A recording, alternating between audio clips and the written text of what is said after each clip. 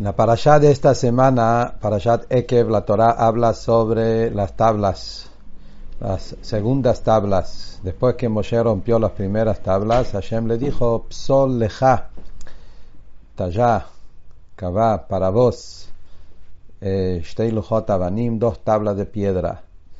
Y la Gemara dice, ¿por qué le dijo lecha?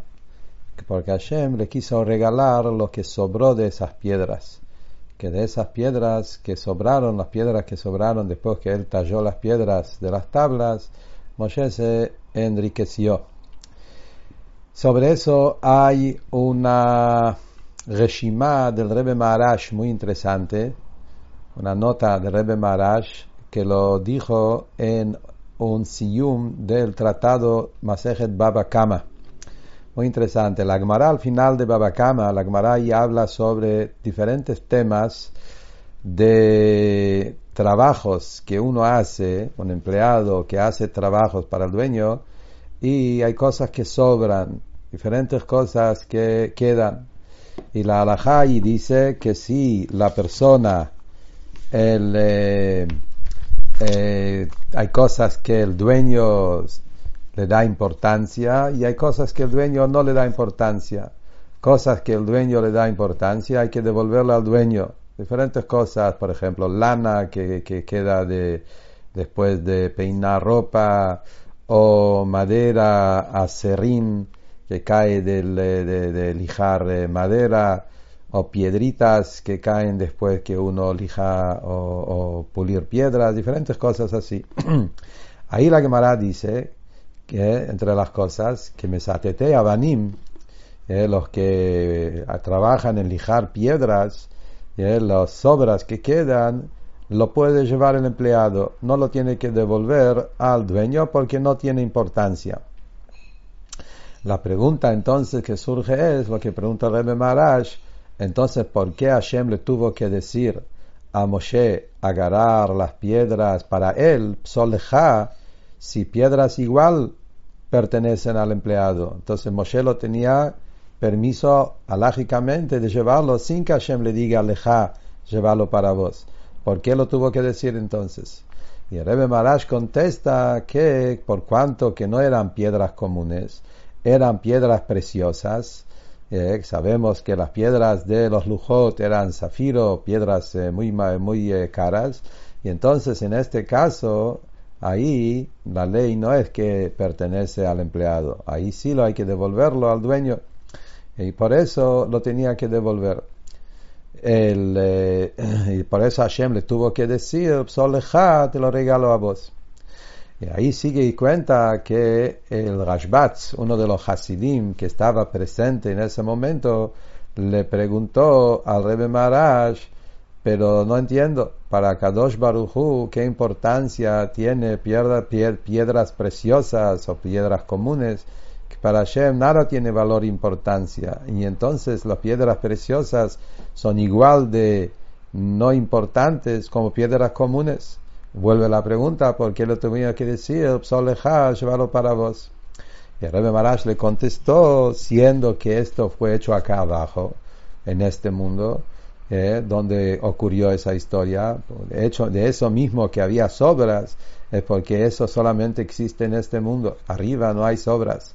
Acá abajo existe la idea de sobras, psolet. Y por eso Hashem, como está abajo que hay que manejarlo con las reglas de abajo. Y entonces por eso Hashem le tuvo que decir que pertenece a vos. Eso es la reshimá del Rebbe Maharash. Dice el Rebbe que en verdad eso depende en una discusión que hay en un Medrash. Hay dos opiniones en el Medrash. ¿De dónde cavó Moshe las piedras? Si era abajo del trono celestial o que Moshe lo cavó en su propio carpa.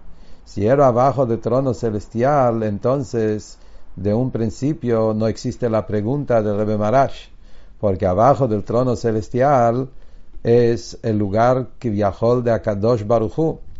Y la Gemara dice que si estás en la casa del dueño, ahí no importa si es piedra, si es madera, si es lana, si son cosas importantes o no son importantes, siempre hay que devolverlo al dueño.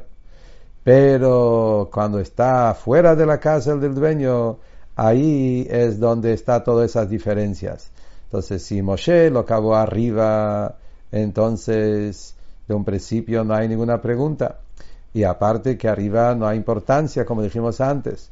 Pero Moshe si lo cavó abajo, acá abajo, ahí es donde surge la pregunta. Abajo hay que manejarse, son las reglas de abajo. Y por eso se entiende la respuesta de Rebbe Maharash, que como eran piedras preciosas, donde acá abajo también la ley es que hay que devolverla al dueño, igual Moshe no lo tuvo que devolver porque Hashem le dijo psoleja. Pero la pregunta que surge acá es que para Kadosh Baruj Hu, ¿cuál es la diferencia arriba y abajo? Abajo, igual que arriba, siempre es el territorio del dueño, la Shema Haaretz Umloa. Todo el mundo está lleno de la gloria del lugar de Hashem. Entonces, ¿qué contesta el Rebbe Maharash? Que se trata acá abajo. Sí, la halajá es que cuando estás en el territorio del dueño, siempre tenés que devolverlo al dueño. Entonces, aunque sea que no hubiese sido piedras preciosas, piedras comunes también tendría que devolverlo al dueño. Entonces, ¿por qué? Entonces el Rebbe Maharash le contestó eso. Y acá el Rebbe entra en un tema muy interesante, halájica, y muestra que en eso hay un machloket entre el Braita y el Tosefta. En este tema, ¿cómo es en temas de piedras? En piedras, a pesar que sobre madera, sobre lana, la Gemara dice que si estás en la casa del dueño, lo tenés que devolver al dueño, no importa si son cosas importantes o no, pero sobre piedras no es tan simple. Y el Rebbe muestra que hay un machloket entre la Braita en la Gemara y el Tosefta que está al final de los Gemarot.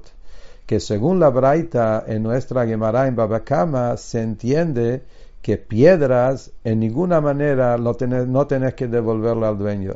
No importa si estás afuera de la casa del dueño, si estás adentro de la casa del dueño, piedras es algo que tan poco importancia tiene que por eso también si estás en la casa del dueño lo podés llevar para vos porque no tiene ningún valor o importancia. De otras cosas es diferente. Y entonces, en cambio, el Tosefta discute sobre eso.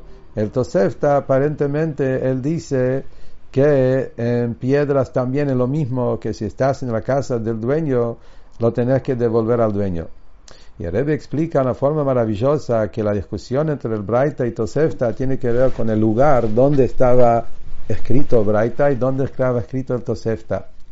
La Braita estaba escrito en Babilonia y el Tosefta estaba escrito en Eretz Israel. En Eretz Israel las piedras tienen importancia porque sabemos, la Parashá mismo lo dice ahora en Ekev, que uno de los grandes valores en Israel son las piedras, por eso las casas están hechas de piedras. Eretz Asher Abanea Barzel, piedras de hierro, como dice el Pasuk. Quiere decir que el tema de las piedras en Israel es algo importante. Por eso la Tosefta, que estaba escrito en Israel, dice que las piedras, también lo que sobra, cuando estás en la casa del dueño, tenés que devolverlo al dueño. En cambio, en Babel de un principio no existía piedras, así dice la Gemara. En Avanim de Babel, en Babel por algún motivo no había piedras. Por eso en Babel tenían que hacer todo con ladrillos. Por eso encontramos en la historia del Dor HaFlagá, cuando construyeron el torre de Babel, hicieron ladrillos porque no había piedras.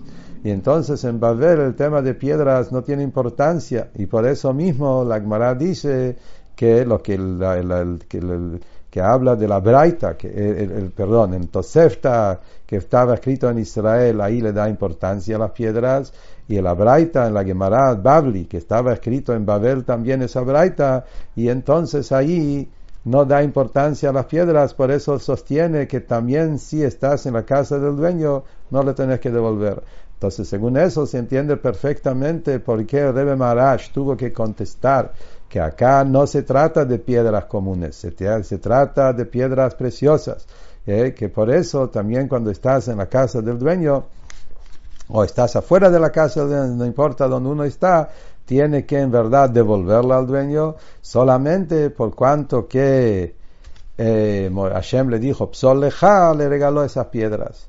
Y después el Rebbe agrega una explicación más sobre esa explicación del Rebbe Maharash. También otro motivo por qué Hashem le tuvo que decir Psol Leja, no porque pertenecía a Dios y él lo tenía que regalar a Moshe, por otro motivo, porque en verdad pertenecía a todo el pueblo. En verdad, todas las cosas del Mishkan y todos los trabajos del Mishkan, todo había que regalarlo al público, al tzibur, a la congregación, al pueblo. Y entonces acá Hashem quiso que esas piedras sean de Moshe. ¿Cómo lo poder de que sea de Moshe si pertenece al pueblo? Por eso Hashem le tuvo que decir, Psol lecha, te lo regalo a vos. De un principio los lujot son tuyas, porque los lujot eran de Moshe Rabbeinu. Y como está escrito en el Medrash, que Hashem le regaló a Moshe los lujot y también los pilpul de Oraita, todo el análisis profundo, todo era regalo personal a Moshe, y Moshe, por ser una buena persona, buen ojo, él compartió eso con todo el pueblo, como dice la Gemara en Masejet Nedarim. Y esto es la enseñanza interesante que tomamos de esto también para nosotros, porque hablamos de las segundas tablas, como dice la Gemara, que las segundas tablas eran tablas que vinieron después que el pueblo pecó con el becerro de oro y tuvo una caída y tenían que volver a hacer teshuvah. Podríamos pensar que ahí los Yehudim están en un nivel inferior, y eso es el gran amor de Moshe Rabbeinu a cada Yehudí, que Moshe quiso compartir con el pueblo y les regaló de la Torah que Hashem le dio a él, y él hizo que cada Yehudí puede a través de esforzar en la Torah llegar a todos los niveles más altos del conocimiento profundo de la Torah.